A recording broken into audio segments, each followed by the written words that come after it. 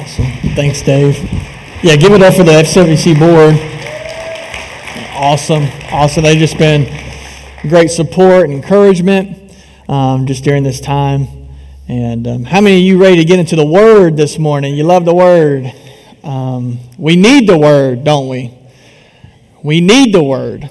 We need to honor the Word. We need to be people of the Word. And it's always an honor to speak to you here, especially someone like Pastor Eddie, who has just brought this church to where it is today, is a person I just respect so much. And what I saw over just a year of being his student pastor was he was a man of prayer and he was a man of God's Word, nothing more, nothing less.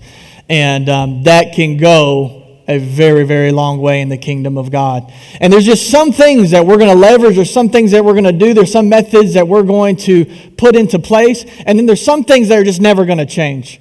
We're always going to pray. Right? we never not going to pray. Right? We're always going to be a people of the Word. Right? We're never not going to be about the Word of God.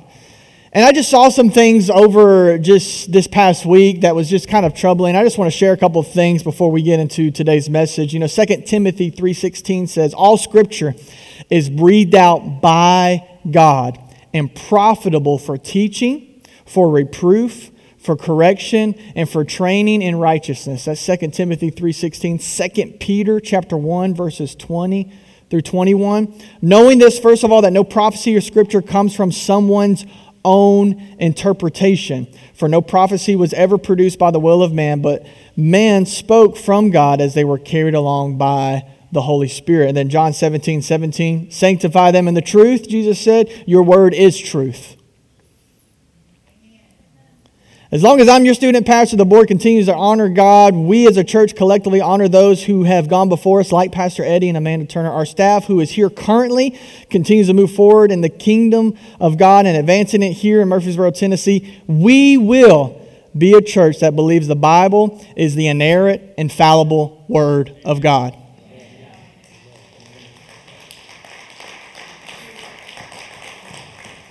You can call it old school. You can call it antiquated. A Christian rapper once said, it sounds like I say the same old thing. That's because the truth don't change. Now the kids are listening. The kids are, that was good. That rhymed. I want to talk to you today about 4 keys to a healthy marriage, as we are kind of on the weekend after Valentine's weekend. I have just wanted to just share some thoughts, some things that God has shared with me over the years of being married for 11 and a half years, 2 daughters, just getting started. Maybe you're single, maybe you've been married for 50 years, maybe you're a widow. I feel like I have some things today that I want to share with you from the Word of God that are going to be helpful to you. I met Sarah at a prayer meeting. Now, my parents met at the club.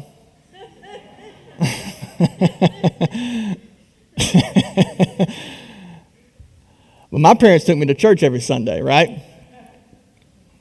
I met Sarah at a prayer meeting. I got distracted at the prayer meeting. I said, "Who homegirl? Who's it?" And so we were part of a college ministry.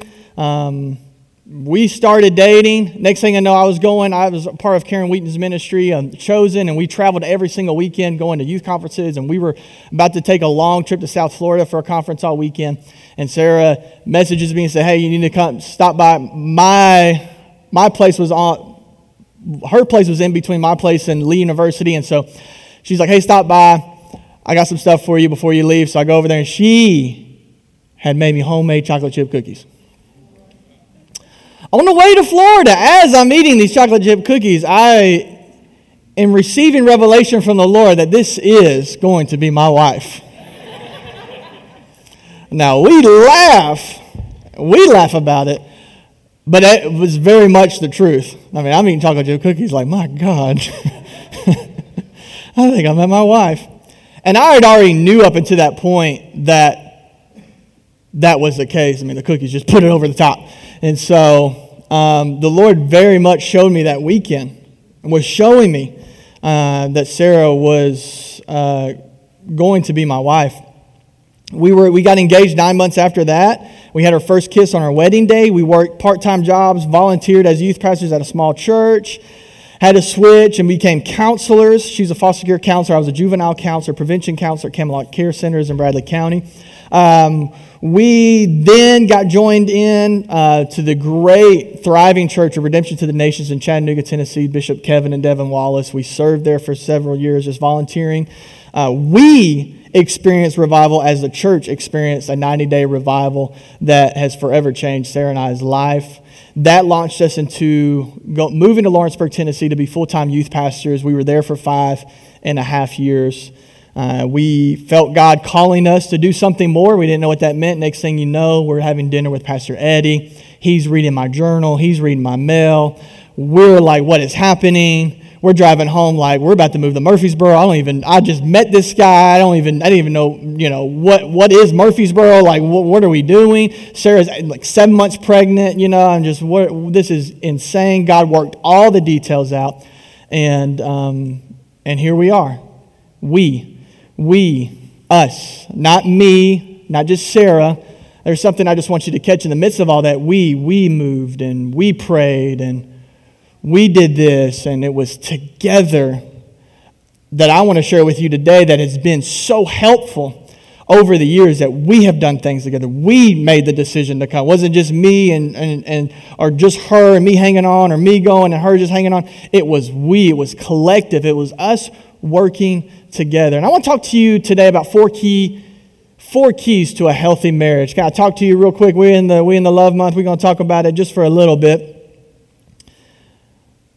I had this analogy the Lord gave me early on in our marriage about how marriage is like a home being built. How many of you see homes being built all over Murfreesboro, right?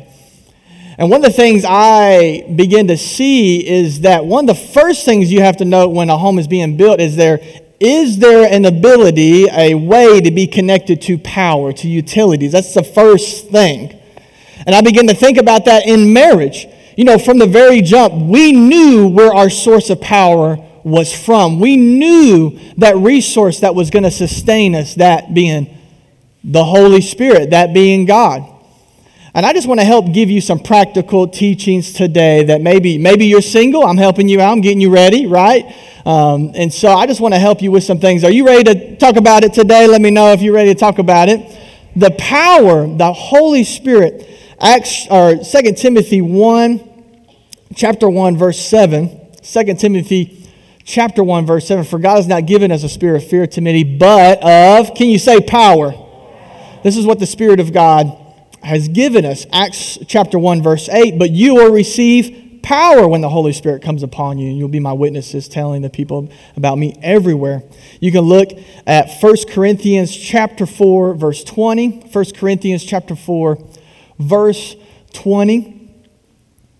How many love the Bible?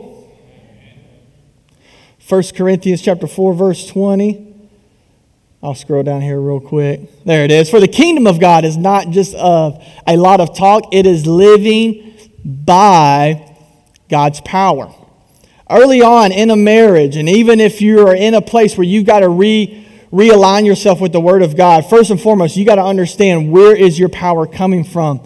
And we have to understand that power comes from above. It comes outside of us. It comes from heaven. It comes from the Lord. You and I can only do so much. It's got to come from the Lord. Secondly, once you have access to power and you have access to the resources, electricity and water, you have to begin. There's a lot of time spent on the foundation. You have to understand that you and we have to build our marriages on the Word of God. Nothing more, nothing less. What else is going to withstand the storms of life? What else is going to withstand the things that we will inevitably face? Even if we do everything right and we do everything good, there are still going to be some incredibly tough, intense times. We've seen the elements, right, of this week, right? There is just going to be seasons that are going to be cold, and there's going to be storms, and there's going to be just things. You have to understand right from the jump, you have to be intentional about accessing power, building a foundation on who Jesus is. I like what it says in Matthew chapter 16, verse 18. Matthew chapter 16, verse 18.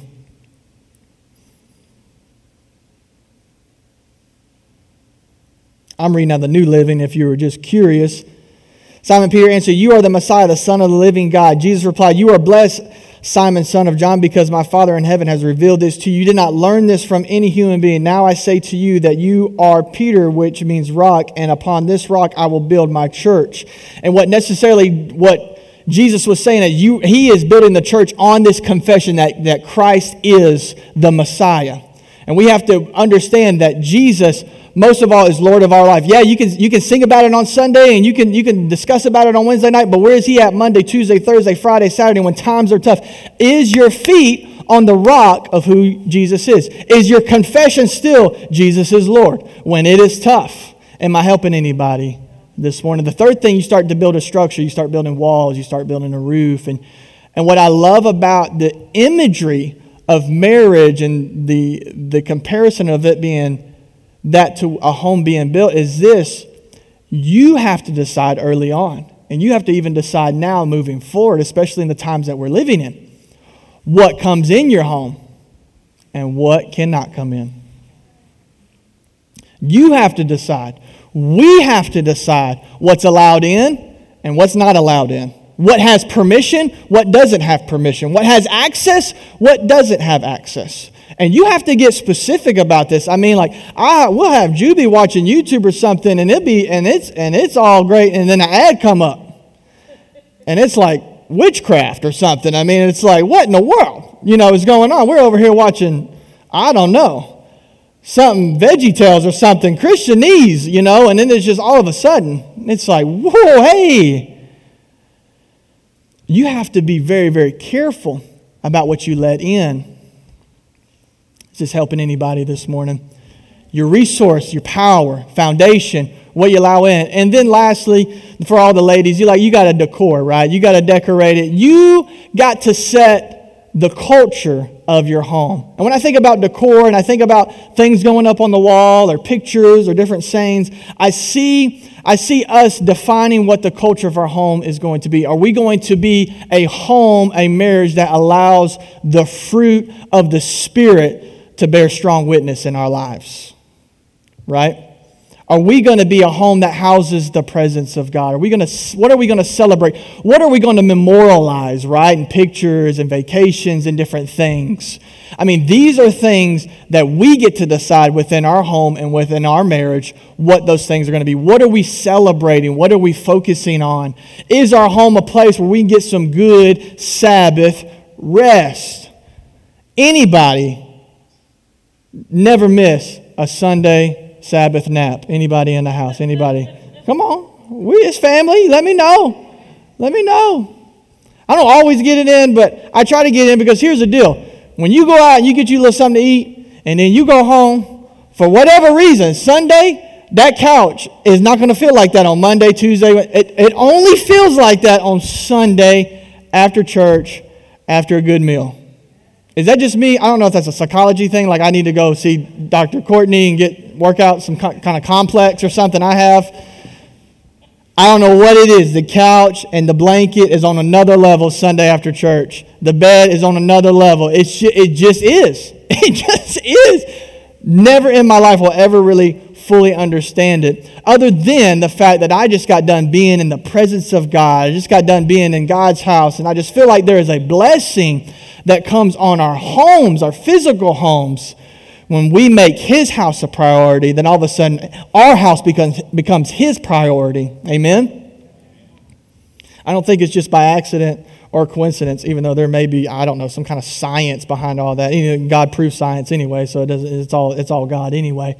Here's the deal. In an age when we think with our eyes and believe with our feelings, we must find a point of reference that is transcendent, that is beyond what we see and feel. Why? So that we can think and emote correctly. In an age when we think with our eyes, believe with our feelings, we must find a point of reference that is transcendent, that is beyond what we see and feel. Why? So that we can think and emote correctly. I'm going to touch this. I'm going to keep on moving. Traditional marriage is not old school. It finds its origins in God. It is supernatural. It's not the traditional form of marriage. It is the original form of marriage. If you believe things progress to the point of being out of line with the Bible, then you are no longer operating with a point of reference that will withstand the ultimate test, the test of time. What do we know about God? He's eternal. He's everlasting. When's his birthday? Everlasting, the everlasting, right? I mean, he is here. He will always be. Simply put, they break it down for the kids in a tweetable way so they can catch it. If God created it, he defines it. If he defines it, he sustains it. If God created it, he defines it. If he defines it, he sustains it. I don't know about you, but I'm going to connect with anything that God has to say about my money, about my marriage, about my kids, about my relationship, about my job. Whatever it is, I'm going to connect with God on those things and his word. And obviously all this is kind of bound together by the simple word of love. We in English have one word for it, right? Just love. But in the Bible we see a fourfold meaning. Obviously from the first we have agape love, unconditional love, the love that God has showed to us. Secondly, we see phileo love or brotherly love. Storge is protective or parental love. And then fourthly, eros or romantic love. When I got here a year ago, my first sermon series to the students was on sexual purity, holiness, and abstinence. First sermon series. Just talking about it. Man. Oh, he went there. How many of you know we need God's definition of love, purity, holiness, and his plans? Because here's the deal. When I was talking to the kids about it, I said, hey, right now, you on eros, right? You got a crush. You and your feelings, right? She cute. He fine. Whatever the case may be. And you just all about it. And God's all done spoke to you about it. And like y'all are messaging. And it's just great. And it's perfect. And it's awesome. Whatever. You just on eros. And that's like 25% of what love really means. And I don't even know if you really completely understand eros. So you might be on like 1% of eros, okay? So like you got a whole 99% of love that you don't really comprehend just yet. We're all learning agape love. For as long as we live, we'll be learning and experiencing agape love. But phileo and storge, all those things get distorted when you remove agape love, when you remove unconditional love. There has to be that complete beginning of what love is. And what is love? God is love. What is God? God is eternal. What is God? God is good. God is faithful. God is wise. God is all-knowing. So when God brings a standard into our lives, we trust his standard. Why? Because he's good. Well, I believe this, or I believe that, or I feel this way. Again, we have to understand when it comes to some of these moral standards, some of these foundational things, the point of reference has to be the Word of God. And you can debate and we can go around in circles. I'm just at a place where it comes to the Word of God. Show me something better. Show me something better than the Word of God, and then we can really have a discussion. Is anybody else with me on that? And so there is your 4 key things to have a healthy marriage. Russell, if you want to come up and help me out, I'm going to land this thing in just a moment. And those 4-fold meaning when it comes to love: agape, phileo, storge, eros. I also told the students, if you don't set your standards, someone else will. Culture will. But even for us as adults, if you don't set your standards, someone else will.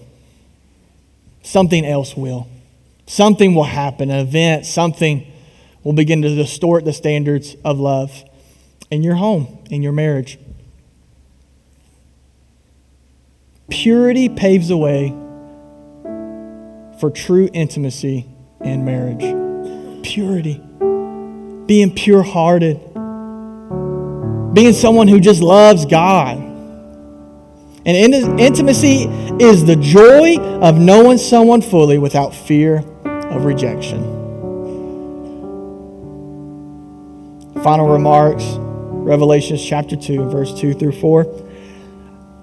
Word of the Lord to the church of Ephesus. Church of Ephesus was a bad to the bone church. Look, if Jesus' mom goes to that church is getting it. That church is doing it, all right? There's records showing that this is a church that Jesus' mother, Mary, went to, and here's a word of the Lord to them. I know all the things you do. I've seen your hard work and your patient endurance. I know you don't tolerate evil people. You have examined the claims of those who say they are apostles but are not. You have discovered they are liars. You have patiently suffered for me without quitting. But I have this complaint against you. You don't love me or each other as you did at first. And when you think about that first love experience, I don't know if anybody can remember the day they got saved, the day they got baptized, or the day they got filled with the Holy Spirit. Maybe it was a men's or a women's ministry night, or a youth camp, or a youth convention, or youth conference. But by show of hands, can you just remember a significant moment like salvation? Just show me your hand. You remember that. You remember it vividly, right? You remember something happened that was supernatural, that was just beyond any explanation. It was mysterious. It rocked you, and it's still rocking you to this very day. It's just changed you. It's transformed you. And the word of the Lord to the church of Ephesus was like, return to that. Return to when you couldn't help but just tell people about me. When you weren't afraid to talk about me, and you weren't ashamed, and you were posting stuff, and you were doing this, and you just wouldn't be quiet about it. Got me thinking about when Sarah and I first started dating, first started falling in love. I mean, you hang up. No, I love you. No, I love you more. No, I love you more. No, I love you more. I don't even know how that happened. I know that's how I felt. I don't even know that's actually what happened. It's kind of dumb when you think about it. I remember going home on Christmas break and showing my mom a picture of Sarah. I said, hey, Mom. Me and this girl right here, we kind of talking. She fine. And I'm just proud. I'm just so proud. Because I'm like, man, she's it. I mean, she's it. She loves God. She ain't kissed nobody. She's been pure. You know, she loves God. She comes from a good family. Like all this stuff. And I show a picture of my mom. I said, Mom, look, this girl I'm talking about. Mom, look. She said, you ain't talking to her. I said, what does that mean? But you think I can't get it? I can't get a girl like this? We talking. And she didn't believe me. She didn't believe me. It was like the one time she didn't. I was like, Mom, no, like, we're for real talking. And she's in the kitchen like oh, whatever. I'm like, no. I was like, man, that got me mad. I remember when you first started dating, though, you were proud, right?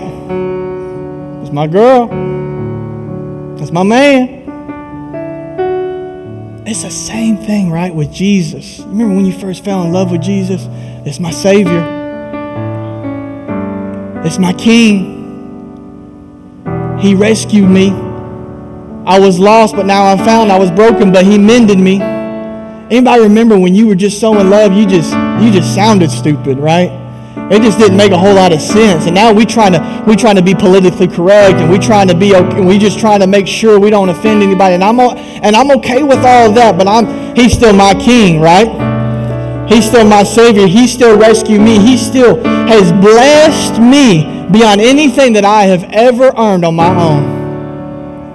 I could have ever earned on my own. He's done that for me. Can you stand on your feet with me this morning before we leave?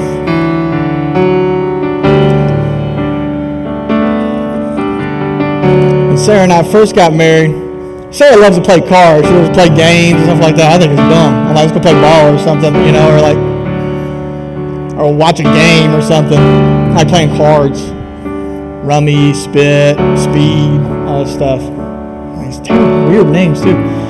So,